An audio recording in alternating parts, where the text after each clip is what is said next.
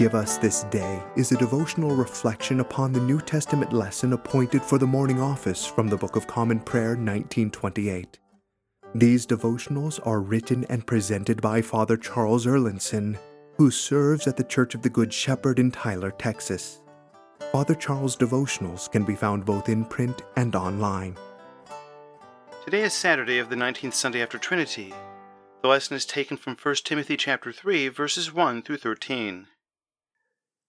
This is a true saying, if a man desire the office of a bishop, he desireth a good work.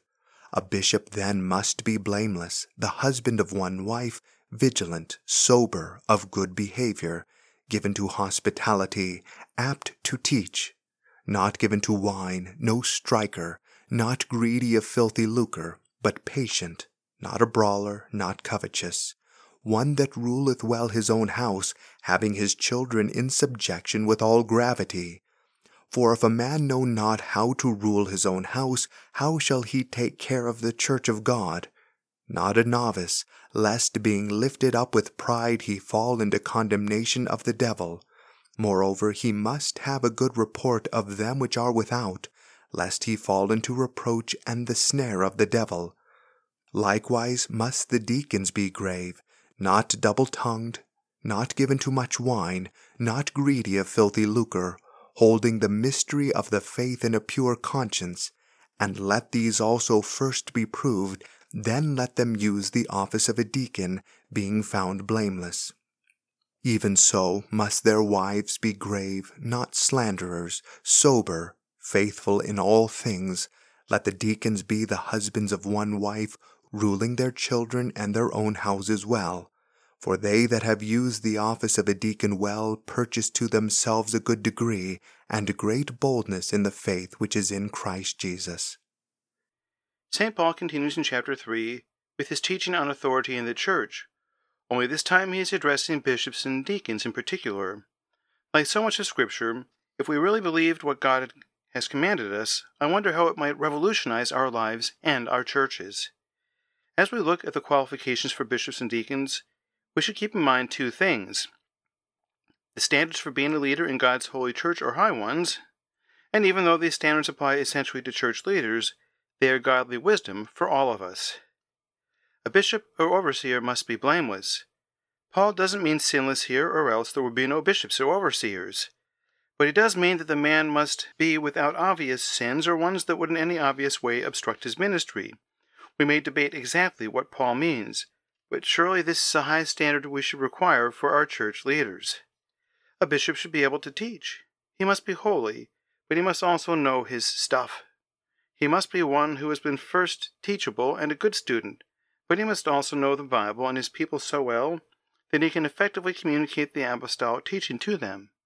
This apostolic teaching is completely tied up with the holiness of the bishop, for so much of what he is teaching is God's holy commandments. The bishop must be the living incarnation of God's holiness, or else his teaching might be deemed hypocritical. A bishop must not be greedy for money.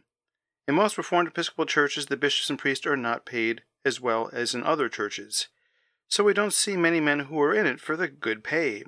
But that doesn't mean that some of us may not be greedy and desire more than what we need. In larger churches, both in terms of larger local churches and in terms of denominations, I know that many times men are looking for the next step up. Sometimes there is not a sense of being married to a particular parish and a particular people. Other times, when a church is prospering materially and numerically, it is very possible for it to go to a man's head. It is especially unwise for the church to put a man in a position of authority when he has not had time to prove faithful with lesser things. He must not be a novice who appears to make up for his ignorance and inexperience with his zeal. Once he has proven that the seed of faith has taken deep root and produced fruit, then he may be considered. Some churches put their new recruits out on the front line of spiritual warfare before they have even been through boot camp. One of the most important qualifications for a church leader, bishops and deacons, is that he is able to rule his own house. In keeping with the kingdom principle that if you prove faithful with a few small things, God will entrust to you the stewardship of larger, more important things, a man must first rule his own household well before he is to be considered a candidate to be a bishop. As St. Paul says, if a man can't rule his own household, which he is in every day and which is his own flesh and blood, why would anyone think he would rule God's household well? This principle is so important, and it is so important that we truly hold our church leaders to it, that I want to consider it a little more. It is a very personal thing to me, as one ordained to lead a local church. I remember when my wife and I were dating that she told me that for years she didn't want to marry either a doctor or a pastor because they might not be as much of a presence in the household as they ought to be. I vowed to her that I would be, in large part because of 1 Timothy 3. If I ever stop being faithful at home, then I need to reconsider if I am still to serve as a pastor.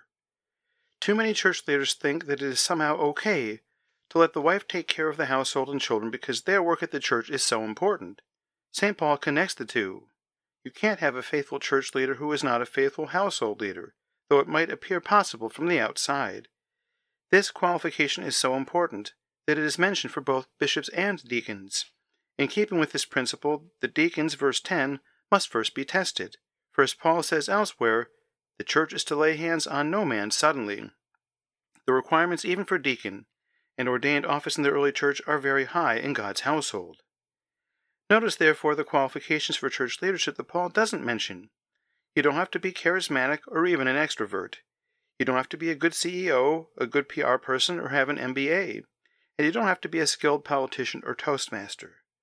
What is clear about all of the requirements for church leadership is that there is one overriding consideration, and it applies as well to lay leaders who aren't ordained, and it applies to household leaders.